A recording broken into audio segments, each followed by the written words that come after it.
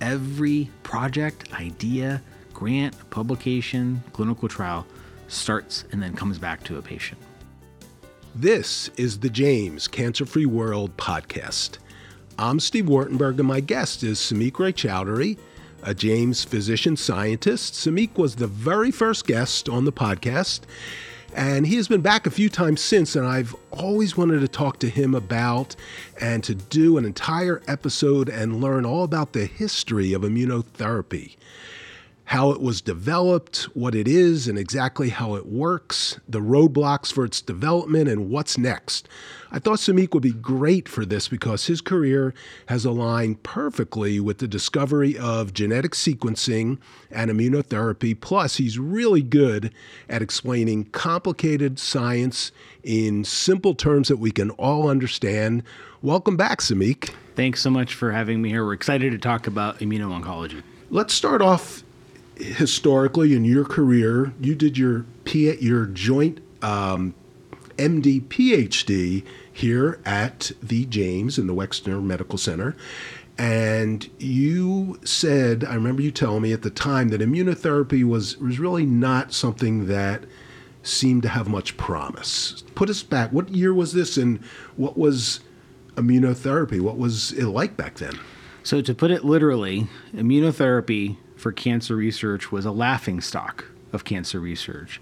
I was doing my MD and PhD training. It was around 2000, 2002 when I was doing my PhD, and we were struggling. We were trying to use the immune system to see if we could reject cancer.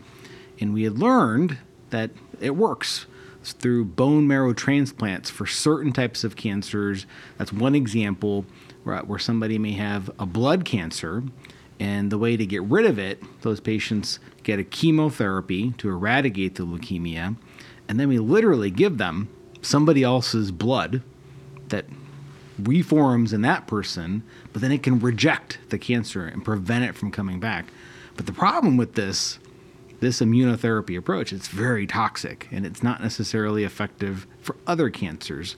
So in the lab for many years, immunotherapy outside of bone marrow transplant was challenging and literally considered a laughingstock. Now, I remember my wife was a pediatric oncology nurse, and back in the mid-90s, and I got to meet some of these kids who were getting these bone marrow transplants. It was not like it is today. There were horrible side effects and your body rejecting it, and they had to be like in a hospital for 30 days. And so that's what you're talking about, that it... Yep. Certainly bone marrow transplant has improved in terms of certain management, and some of it can be more outpatient than hospital-based, but it is still a very toxic therapy, and we're trying to find ways to manage that. Fortunately, during the 1990s, there were some movements forward, the discovery of a growth factor, kind of like a hormone, called interleukin-2. And in the 90s, we learned that was another effective immunotherapy, also very toxic. One of my first experiences as a medical student, and then later as a trainee in oncology fellowship, I saw patients getting high-dose interleukin-2, and the telltale sign that someone was getting this therapy was that they were curled up in the fetal position, sweating, febrile for days. That was high-dose interleukin-2. We were literally stepping on the gas of their immune system. It's like they had the flu for a week straight. And by stepping on the gas, revving up the immune system, they could try to reject their cancer. And it worked for some patients. So patients with kidney cancer and melanoma in the 1990s got this high-dose interleukin-2 hormone therapy, and it actually cured them of their cancers. About 8 to 5% of patients with both of those cancer types. Now, but we didn't know who. We didn't know who would benefit, who was likely to benefit. It was very toxic. It could be lethal, the therapy. But this was immunotherapy in that it, like you said, it activated their immune system, but you didn't know how to turn it off. Right. Well, it would turn off, but we couldn't control it. Right. It was literally like a gas pedal, and everything was on. And you just say, go. and everything is fired up. They get side effects like fluid in their lungs, their blood pressure drops, they get fevers, the symptoms, the side effects. People who had heart conditions and kidney conditions could not do interleukin-2 because it would have been too toxic to them. So it was a sign that immunotherapy could work, but we just needed a more fine-tuned approach to do it rather than the sledgehammer of that hormone, which today can still be very effective, but we have more refined ways that have since evolved for immunotherapy. So this is where the laughingstock part of it came in, is that I guess other scientists, doctors would say, this is just not working. It's like you said, it's like hitting them with a sledgehammer, but you're going to walk us through the history of how you refined it. Right. And genomics is a big part of how you refined it. Is that right? That's right. So in 2001, 2002, the Human Genome Project was concluding. And that was a project to look at the entire collection of genes, 6 billion letters, of one person. So we hadn't made this map. So if you're trying to make a cross-country trek and you wanted to go, well, before we had our phones today, you needed a triptych, right, to go from, say, New York to L.A. We needed a map. But now we're talking Lewis and Clark, and you've got no map, and you're going to make a map of the human genome. So this was a 14-year project led by the NIH and some industry, about $3 billion to do this. And we finally had a map of one person. Yet the real impact would follow with technology. So it took 14 years, $3 billion, with maybe the Model T of gene sequencing technology. And then since that time, from 2002 onward, engineers, physicists got together and we came up with better technologies to really revolutionize sequencing of the genome.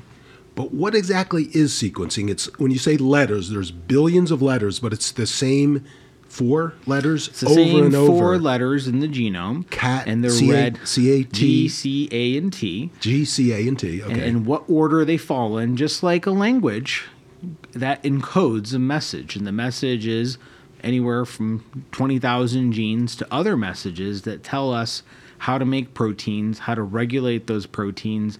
And those proteins are, things that make our nails. They're things that process other products around us. They help us digest foods.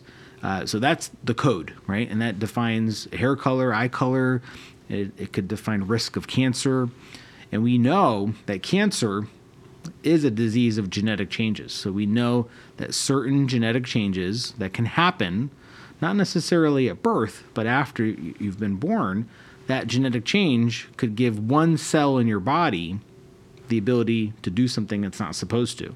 Grow and grow and grow and invade and go other places. And that's what cancer is. It spreads like a cancer. That's the saying, because cells aren't supposed to do that. They have a known program in their body that says, I'm a skin cell. I'm just going to hang out right here. But if you grow, grow, grow and go other places, that's the definition of cancer. So what's driving that? What gene or genes? And the technologies didn't exist for us to be able to look at a handful of genes, never mind thousands of genes. And so 2002 to 2006, new technologies came. And that was when I was doing my training at the school up north. Okay. You don't want to say it. Okay. So that team up north, or the school up north, a great opportunity for me to go into a new field of genomics. And while my training had been in immunotherapy, I saw this technology and this opportunity to be able to look at the genomes of cancer, all the collection of genetic changes, the letters, and try to decipher it. What was the driving event of one person's cancer, and could we use that information to decide what are the best ways to treat them? Do they need this therapy, a novel therapy? Could we design new therapies based on genetics? And so I trained with my mentor, Rul Shanayan, at the school up north for 6 years. A combination of a field combining gene sequencing and computer science to look for patterns. And in one way, it's looking for needles in a haystack, too, with billions and billions of bits of data. So when you say billions of bits of data, this is the part that is fascinating. These billions of bits of data are those letters, G, C, A, T, over and over and over again in sequence. You're looking for something out of sequence, this needle in a haystack. What did you find that's wrong? Well, we're looking for mutations. So something that's out of sequence, that's not consistent with our map. So that's where the map comes in, the human genome map. We know what it's supposed to be. How much has it diverged from what it's supposed to be? And that's part of the trick. Is that really important? So we've got many mutations, but not all of them are disease-causing. So we have to figure out which mutations are important. And that's where the needle in the haystack comes in. We can find many mutations, but which one or ones could be important? And that's the challenge with those billions and billions of bits of data. Well, maybe to help me understand that, what would be an example of something you found at the school up north, Michigan? What would be an example? Walk us through how you sort of discovered this needle in a haystack and how that helped you design a new treatment or clinical trial. So at that point, gene sequencing technologies or next generation sequencing was strictly in the laboratory. It was a research tool in 2010. And so we were trying to discover these needles in the haystack. And as we were doing this discovery work, my mentor and I had an idea. Well, what if we just start trying to bring this to the office, to the clinic, to see patients, look at their genome, and see if we can figure out a new strategy. We hadn't been done before. And so we devised a study, the first ever study to do this, and we started consenting patients to allow us to do a biopsy of their tumor, to take their tumor into the lab, and do multiple types of gene sequencing that had never been done before in real time. And in 30 days, we would have the results. It would take 2 weeks of processing on a supercomputer at the school up north. And we'd have, again, billions of bits of data. And then our job was now to say, well, is there a needle here in this haystack that can help us treat patients? And the first couple patients that we saw, we were able to identify genes that we thought were driving their cancer. But our challenge was, in 2011 and 12, is that we were ahead of the times. We didn't have the drugs to match those genes. We knew the genes that were causing the trouble and driving the cancer growth, but we were ahead of schedule. The drug development hadn't caught up with us yet. Well, that's like a chicken and the egg thing. What comes first, the discovery of the genetic mutation that causes the cancer or the drug to cure it?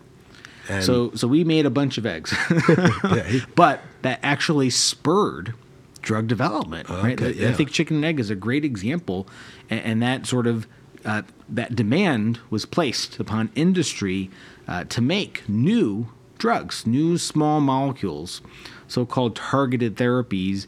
That field grew at that point to be able to match that demand. We were learning about patients, we were learning about their genes, learning about novel targets, and a demand was created for drug development, not only for targeted therapies, but also for immunotherapy too. Okay, so I think I understand. So you had these billions of letters from this patient's tumor using a supercomputer that compared it to a normal sequence of billions of letters. Right. You find this little sentence within a giant book that's wrong, right, out of order, and then was each one person's different, or do you see the same thing happening over and over and you say, oh, this is a genetic mutation that's common? You could see both. You could see something that's quite rare that's found in one patient, or you could see something that could perhaps be maybe 10% of lung cancer may have something in common. And so again and again, each one of these needles in a haystack we discover, again, over the past 15 years, and that's helped drive drug development towards these markers and targets. Once you discovered all these mutations, then what? How did that help you treat these patients? Because there weren't the drugs to treat those specific mutations. So one of the things that happened was new types of trials. So instead of treating patients based on a cancer type, trials evolved. So we started saying we should treat patients who have this genetic marker with this therapy. So that's one step. The second step was the recognition that as immunotherapies were being developed, that genetics could help us understand which patients were perhaps more likely to benefit from an immunotherapy. And luckily, since the development of the interleukin-2, some new findings had emerged. So instead of stepping on the gas pedal, we were now stepping on or cutting the brakes. And so the immune system has on and off switches, and at any one point in time, you're controlling your immune system subconsciously. If you need your immune system to turn on to fight an infection, to fight a cold virus, say, it turns on, but it magically turns off.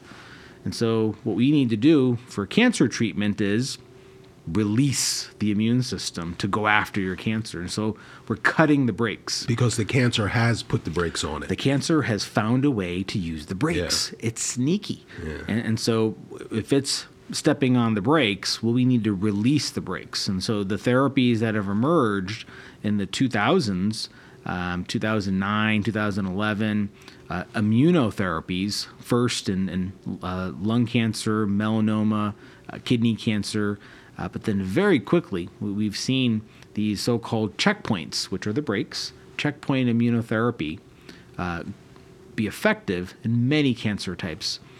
The challenge, albeit these are a lot less toxic than interleukin-2, is who's going to benefit. And so in some cancer types, we may see only 1 in 5 patients benefit, but we don't know why. We don't know why one person versus another isn't benefiting. So we need to understand that. And that's where genetics has come back to help us. It turns out that there are certain genetic markers or patterns that can help us identify patients more likely to benefit. So in 2015, one of my patients, Rhonda Ball, who was very happy for us to share her story, came to us with a cancer that we couldn't diagnose. She'd been through chemotherapy, radiation, surgery. She had lost 30 pounds. She had tumors in her bowels and soft tissue and bones. We did gene sequencing, and what we found was something unusual. She had many more mutations than most patients ever do. So about 5% of patients might have this high mutation burden. Many different mutations. Lots and lots of them. Different. And it has a special pattern that we figured out that's called microsatellite instability. And it happens in about 3% of cancers, all cancers. And it turns out that this particular type of high mutation burden or high tumor mutation burden makes you more likely to respond to the new checkpoint immunotherapies. And so at that point in 2016, we qualified Rhonda for a clinical trial to receive an IV immunotherapy with PD-1 immunotherapy. And she got a 30-minute infusion on her first treatment. She had a tumor just under her breastbone that was painful, about 5 centimeters in size. And, later she would tell me that first night she went home and the tumor was hot. It was very hot. And obviously, I'm telling you this story, so the outcome was very good. The tumor was hot because her immune system was reacting. It was fighting her cancer. So 6 weeks later, I would see Rhonda, and I had a hard time finding the tumor. On the scans, they had improved. And that's when I knew that this was no longer a laughingstock. So you're able to identify MSI in different types of cancer, and once you or anyone identifies that, there are immunotherapy drugs that allow the immune system to take the brakes off that cancer, find it, and hopefully destroy it. Exactly. Wow. And something you said, that you weren't able to identify her cancer, and I think, in talking to you and others, that sometimes when your cancer starts in one organ and spreads, you don't know where it started. Was that what was? Yeah, about 5% of the time, the cancer can evolve and not really look like any kind of cancer, so it's hard to tell. Eventually, we actually did figure out over the years that we think she had uterus cancer. And uterus cancer is known to have this marker, MSI. Yeah.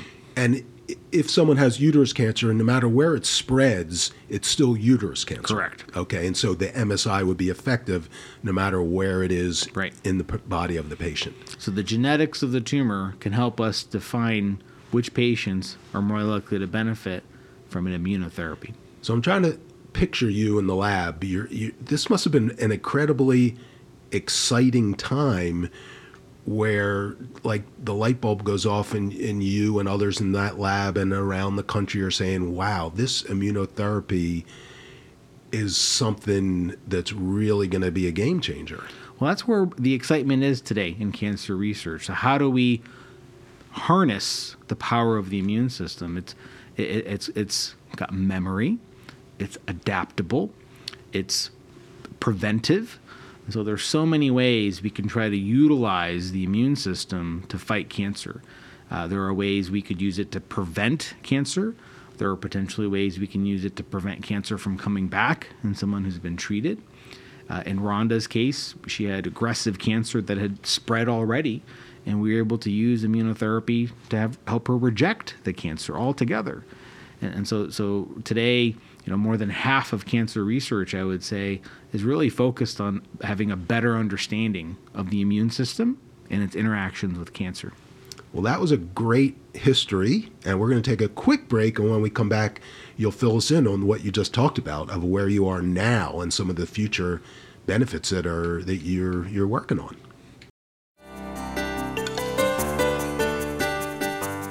In today's world, misinformation abounds.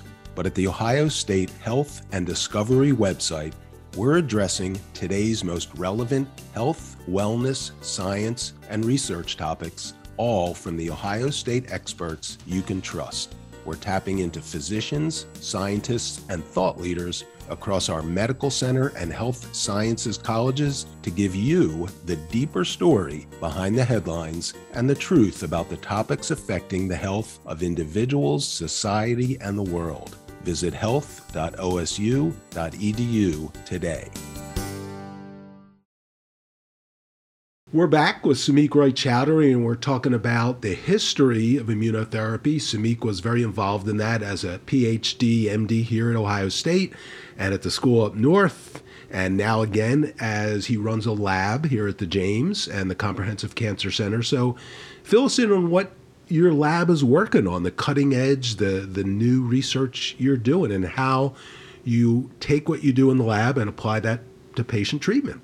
So we try to combine multiple disciplines to reach our research goals. So we're trying to identify new ways to treat patients based on genetics. And so that involves specialists who know genomics, so the field of gene sequencing, what cancer genomes look like, how they are copied by normal cells and cancerous cells. We have computer scientists that are part of our team. They do programming. They run software, they develop softwares, they use supercomputing to analyze billions and billions and bits of data. And then we have clinicians, so people who are training to be oncologists or treat patients with cancer with chemotherapy, immunotherapy, writing clinical trials.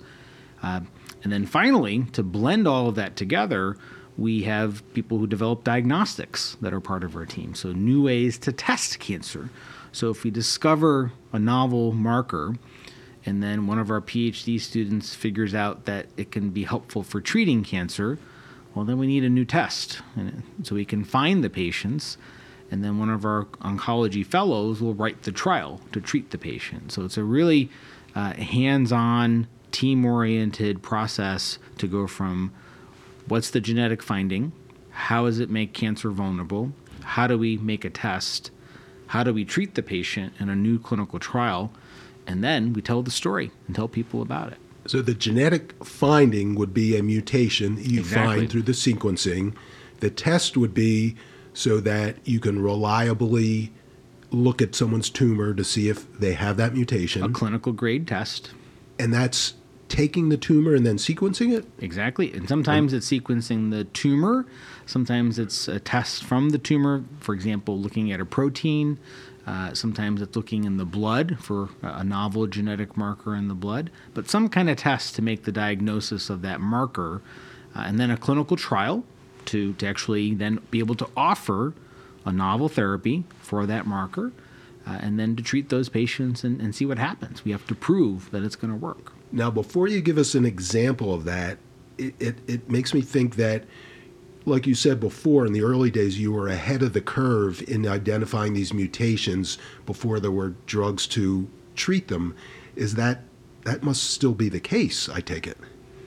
So today, we're trying to discover more genetic markers, and we have to prove that they're important, right? And that's part of the research that goes on. And so for immunotherapy, we're trying to discover how do we predict who's going to benefit, and then how do we identify which new therapies a patient might need to receive instead if they're not going to benefit from our current therapies. So one of the things that we're studying today is the gene you mentioned earlier, the protein, PD-L1. And this is the target of some of the most common checkpoint therapies, the brakes of the immune system. And so today we give these checkpoint therapies to cut these brakes, release the immune system, but only about 1 in 6 patients or 1 in 5 patients benefits. Has the PD-L1?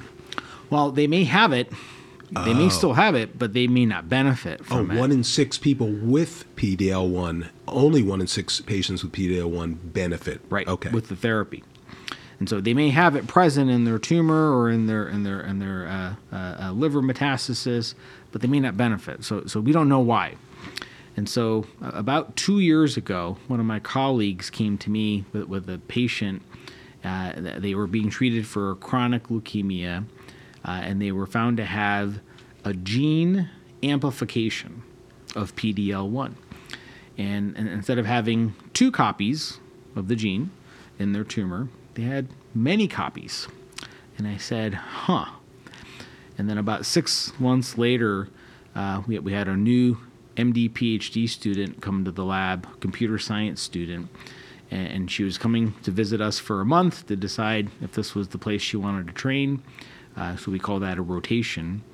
And so this was her project. So I'd said, hey, there's some cancers that have this amplification.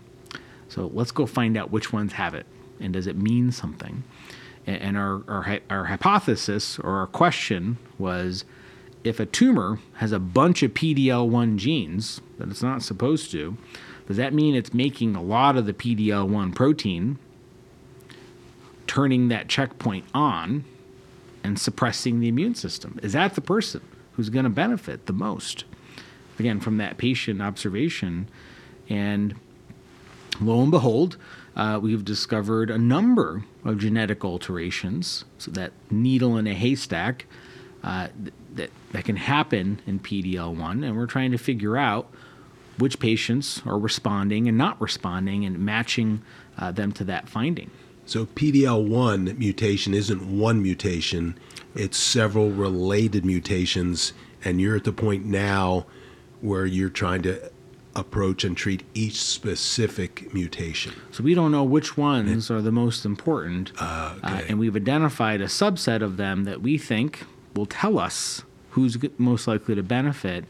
And what's interesting about this is right now we're giving PD-1 therapy to many, many patients.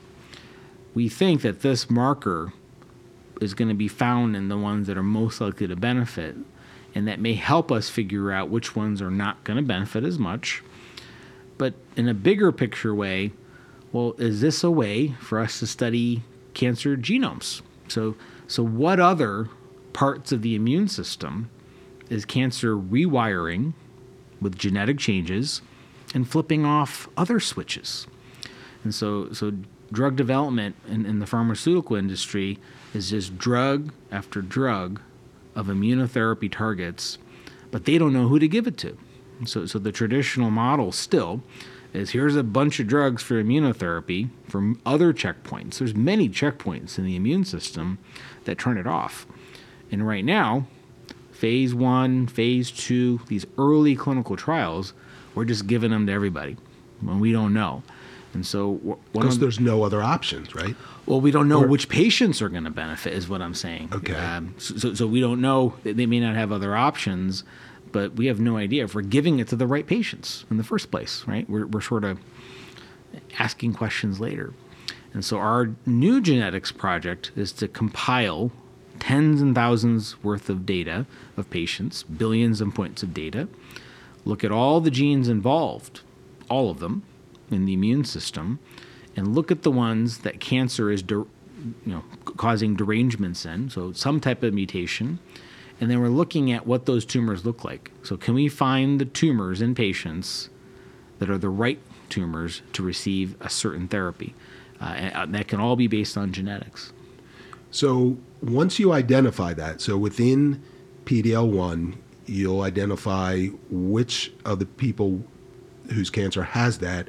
You'll be able to give them the right treatment. But are there other treatments for the different varieties and different genetic PD-L1 genetic mutations available yet, or they're still being developed? We may be ahead of the game. Yeah, so again you're ahead. We could so be. You're identifying targets that there aren't yet. There are many drugs for targets that are in clinical trials now, and they're unaware of who should benefit from the therapies yet. But that sounds like a cycle that's always going to happen. Correct. Exactly. And that, again, chicken and the egg. You got to identify these mutations before you can, in many cases, come up with a treatment. So as a physician and a scientist, I start with the patients first, and their tumor, and their data, and those patterns. A pharmaceutical company starts with a drug, and they don't know who to give it to yet. And so we have to work together, both physician scientists at a university and a cancer hospital like the James, with the pharmaceutical industry, which has the resources to do big drug development, and align our research so we can find the right patients and the right drug. But if the pharmaceutical companies are developing drugs, but they're not quite sure what they'll be used for and what mutations they'll work on, how did they develop a drug without knowing that? It's a very good question. So they're starting with a target or a putative target, but what they don't know is the genetics behind that target, right? So the target could exist, and it could be manipulated in a model or in a immunology model and produce an outcome, but they don't know which patients have that particular immune checkpoint or immune alteration. And again, just rewind back to interleukin-2 in the 1990s. Interleukin-2 only worked for 5 to 8% of patients. And they didn't know why then. They still don't know why. Right? Still don't know why. Correct. Wow. Are you working on that? Not that particular topic. We're starting with the patients and the genomes that we have today. There's so much data available, and so we're leveraging that data. We're leveraging the ability to look at genomic changes, immunological changes in those same patients, and aligning them, right? And so the genes and the alterations they have and the immune microenvironments that these tumors have, those are the clues. And then can we connect that to the right drugs?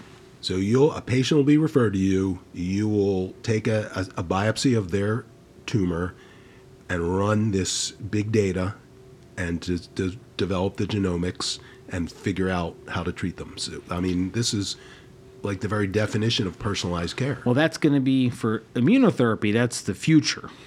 I can't do that today. Well, you can do the genomic research, right, but you can't have the exact drug yet. Right.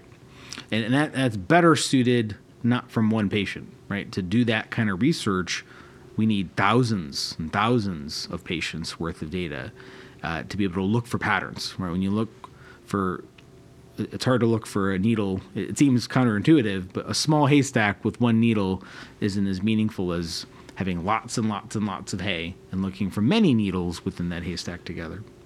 Okay, so it's almost like two things. So for each patient now, you identify the genomic mutation and do the best you can. Right, and we do have novel therapies and things that we can offer them.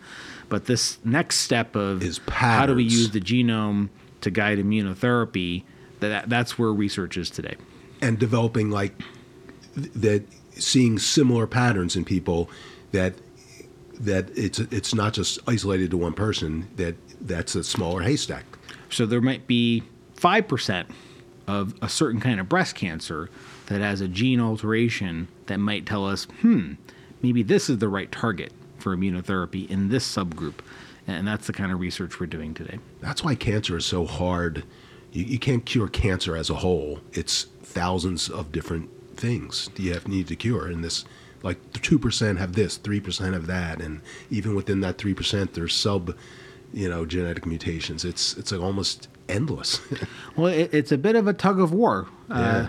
When you think about the business of cancer drug development, it was never beneficial for a drug company to have a drug that only helps 10% of patients, right? Right. Yet that is personalized medicine. That's where we're headed with precision oncology. And so the mindset is still part of drug development. So we want to give the drug to everybody. But really, it's probably only going to help a fraction of the patients we think it will. And we have to use science and guide that drug development in a little more fruitful manner to select the right patients most likely to benefit and figure out why. Because if you can figure out why, then we just don't hand out the drug everywhere, right? Well, that leads me to the future that you already hinted at that is explain more, that the future seems to be more personalized, where someone diagnosed with cancer, you do a genomic test, figure out the mutation, what proteins, what's putting the brakes on it. Is that everyone's, like, there's going to be thousands of different treatments? So the potential for immunotherapy to be personalized is really one of the greatest steps ahead of us for cancer research. Can we make a personalized vaccine to give a patient after they've had their surgery to prevent it from coming back? So it's custom to their blood type or their HLA type, custom to the mutations in their tumor. And so that's one way you can imagine personalized immunotherapy. Another way might be to take someone's own blood cells, modify them, and then give them back to the patient in a very personalized way to go back in, like a heat-seeking missile, to go and reject their cancer. That's already starting. So that's the type of clinical trial, that's the type of research that's happening in the labs here at Ohio State at the James. And that really is the future of immunotherapy, to be able to really tailor therapy, pinpoint what's the right therapy, how to deliver it, and do both prevention and active treatment. So let's go back to 20 years ago. You're at the school up north. Did you ever think you could get to this point? Well, looking back over 20 years or so, I think the funnest part of what I get to do is to take care of patients, and they really drive every project, publication, grant, idea, and clinical trial. Everything that our team is doing starts with an observation in a patient, and that's very rewarding to know that I can deliver something back to those patients and their loved ones and show them what research can do, and that's really gratifying. Yeah, I could, when you were talking about Rhonda Ball, I could see that, sense that's pretty amazing to be able to extend and save someone's life. Every project, idea, grant, publication, clinical trial starts and then comes back to a patient. Well, thank you. This was great. I learned a lot. And like I said at the beginning, you were able to explain this in simple, excellent, historic terms. Thanks for having me. This podcast is brought to you by the Ohio State University Comprehensive Cancer Center, Arthur G. James Cancer Hospital, and Richard J. Solove Research Institute. For more information, check out our website, cancer.osu.edu.